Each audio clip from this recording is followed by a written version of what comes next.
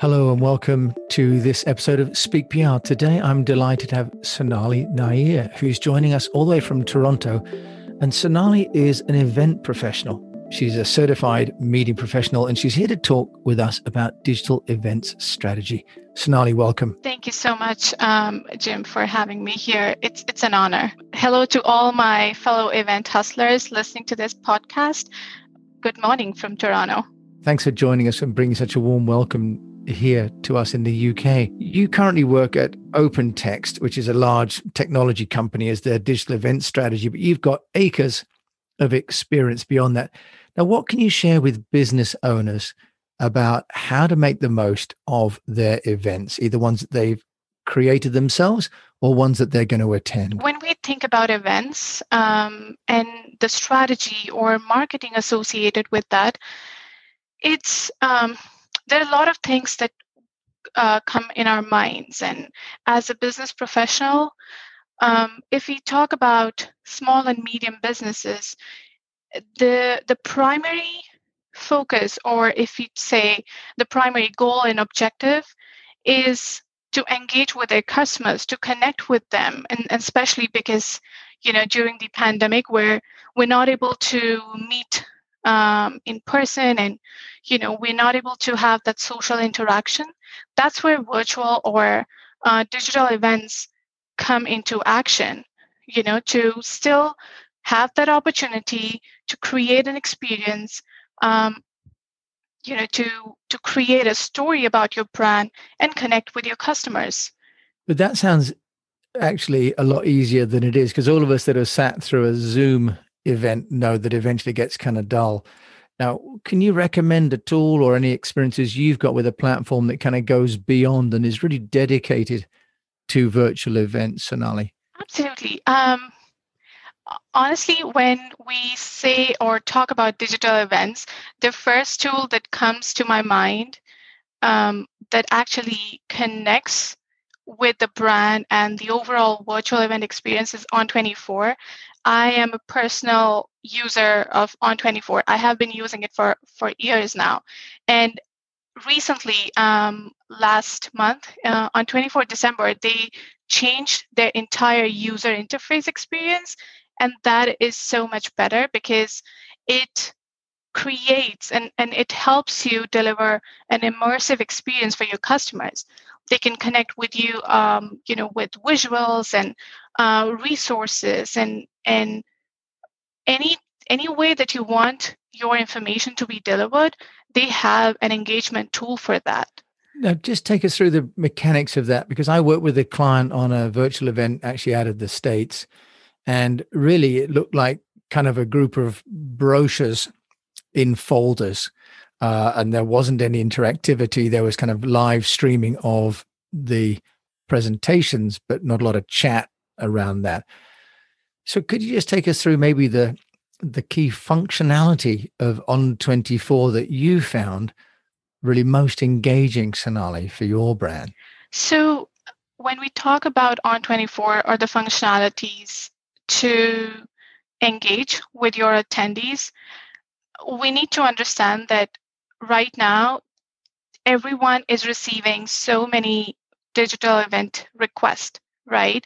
So there are a couple of things we have to consider way before setting up the functionality. Is the time of the event. Is it going to be 20 minutes or 30 minutes? And then accordingly, pick your engagement tools. To highlight just three of the top engagement tools I feel can come really handy within On24, can be the CTA option, wherein you can customize visually and identify the call to action for your attendees as soon as they exit out of the event console. So, you are giving them the opportunity to create their experience after they attend your event. And that's really important because you want to guide your customers to what's next. And CTA is one option. The second key feature, in my perspective, would be the related resources that you add within the console. during the presentation, I'm hoping that when organizations are delivering the virtual events, they're not keeping it, PowerPoint heavy. And when it's not PowerPoint heavy and it's more conversational, you have an opportunity to share additional resources like maybe a PDF document, a link where they can be redirected for additional information, customer stories. Adding your links to customer success stories is another great way to redirect attendees to a place where they can read more about, people like themselves who went through the same journey, and their challenges were solved by using that company's products or services. Right, right. And what about, and then a third feature that you've got? The third one, I would say, Q&A, which is redirected to the host or the speaker. Now, I know in typical scenarios, the Q&A is mostly, they post a question and then either the speaker would, answer it in the chat box, or they would just, address the questions verbally.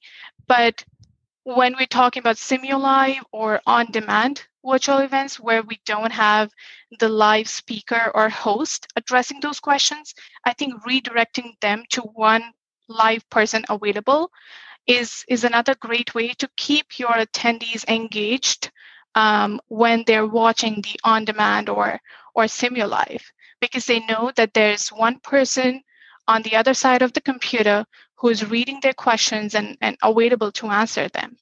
Okay, that's a really key one. You call it simulive. Thank you. I hadn't heard of that term before. And as you say, you might have someone presenting, but if you have then someone manning, if you like, a live chat, if people are in the audience, they could be asking questions without having to wait until the end to kind of raise their hand as they might in a traditional event. So that's three great features. No, there's an element that I want to ask you about. How do you think an exhibitor, if you like, or a speaker at an event can attract the kind of the pass-by traffic? Because at a trade show, for example, one would build a booth, and the bigger the booth and maybe the better the location, you'd get the traffic to your site that didn't really know where they were going, but just kind of were going to the show. How does that work in the virtual world? Because people kind of access in a very small window, don't they? Absolutely. And that's where your pick of the event technology comes into picture. Before picking your event technology, you have to identify your objectives. What is it that you want to accomplish? When we talk about exhibitors or trade shows or virtual conferences where we want to have sponsors, what is it that our sponsors are looking for or the exhibitors are looking for? To give you an example, Cvent, they launched this amazing virtual attendee hub, which gives so much of power to their exhibitors and helps you create an entire journey of the experience. What happens when an attendee logs into the console and the virtual environment? What do they see? How can they customize their experience themselves? Is it that they want to interact through chat, or is it that they want to read more resources or images? So that is something which is really important, an important element of virtual events, that you first have to identify what you want to achieve out of that experience and then pick your technology instead of the other way around. That's a really good point. So actually you're enabling the attendees to customize the trade show as they would like to experience it rather than the sort of static trade show. Absolutely. They have all the power. Wow. Okay. That's amazing. So in terms of competition, how does one brand make itself more appealing than the other brands at a virtual show? In a traditional offline show, they might have a fancy booth or have people standing at the counter, maybe play music, have jugglers, all these different devices. They're not relevant in the virtual world. So how do people do that then, Sonali? I agree that virtually it is quite challenging to keep your attendees seated. it's all about the attendees' chair and their experience in it. And that's why it's important that you understand your target audience. What do they expect? What has their experience been with your brand? What do they like about your brand? And that's what you need to utilize to create that experience for your virtual event. For example, um, in an in-person event, normally companies would hand out swags or raffle tickets, and that is something that can be done virtually as well. So that's where you have to identify what will be that your attendees will connect with, and then you can gamify the entire experience. You can have like I'm a wine lover, and I would be super excited to attend an event where I will have a sommelier, and or maybe they might talk about some mixology lessons. So it's important to connect with your attendees and your customers at the basic level, and that will help you identify the elements to differentiate your event from your competitors. You talk about having 5 strategy boards, Sonali. Is that the time, having looked at the technology, to discuss the strategy? Just share with us your concept around these strategy boards. It sounds great guidance for people. Think of your event strategy as like a business plan for your startup. Without a business plan, any startup, or for that matter, any company, cannot function. For a very simple reason, because they will be confused with no goal to strive, or they won't have any clarity on the target audience or they go to market. So to put it another way, it's like having a recipe without its ingredient list.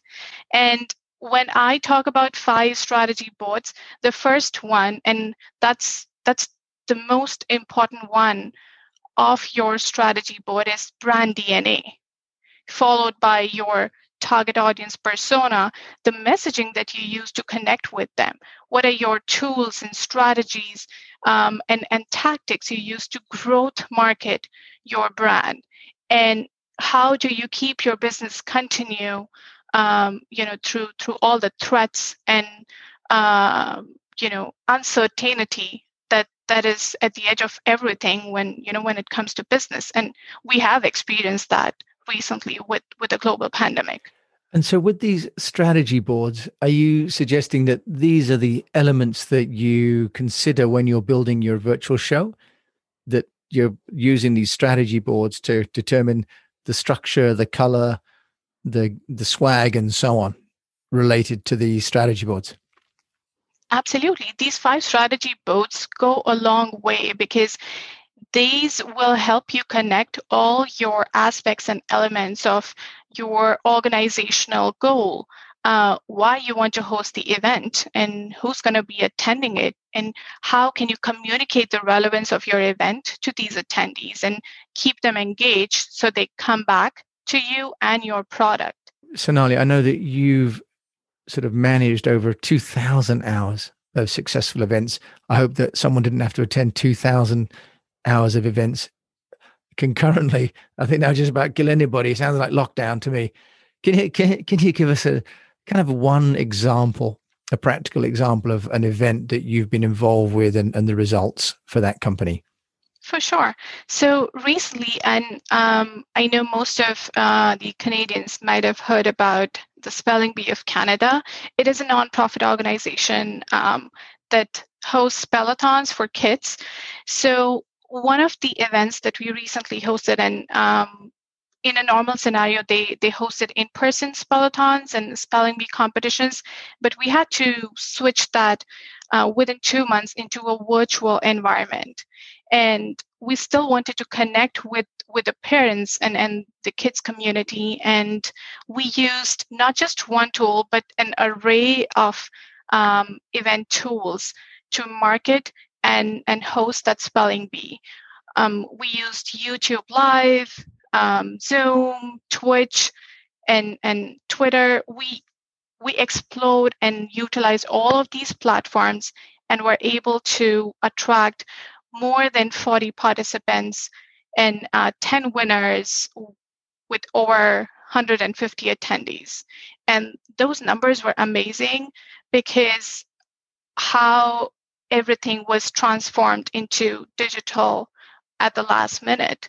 And, kids were so excited to be there in person that it was really hard for them to understand what's happening to their favorite competition of the year that they have been practicing all year round. And now suddenly they will have to do it, on camera instead of the stage. But we were able to keep the momentum going with the engagement and the claps that we were sharing on Zoom. So it really comes down to a point how you keep your attendees engaged and make them feel that it's not just a computer screen that they're sitting in front of. They still have support and ears from the other set of attendees as well. Sonali, that's a wonderful example. Sonali, thank you for sharing with us about virtual events and Simulive events. If you want to find out more about you, how can they do that? You can connect with me on LinkedIn and I'll be happy to help you. Great. And I'll put Sonali Nair's details in the show notes. Sonali, thank you so much for joining us today on this episode of Speak PR. Thank you so much, Jim. So you've been listening to Sonali Nair, who is based in Toronto, has kindly joined us to share about the impact of virtual events and how you can really look at 5 different strategy boards and then blend these different technologies to create a fantastic and engaging experience for all the people that are attending. And that seems to be the key message is you have to think about the experience and the joy that you're going to be creating rather than just your own outcomes. So thank you for joining us on this episode of Speak PR. My name is Jim James. And as always, I wish you the best of health, a profitable and at least sustainable business during these difficult times, and that wherever you are participating or creating some really engaging and lively events for everyone to enjoy. Thank you so much for listening.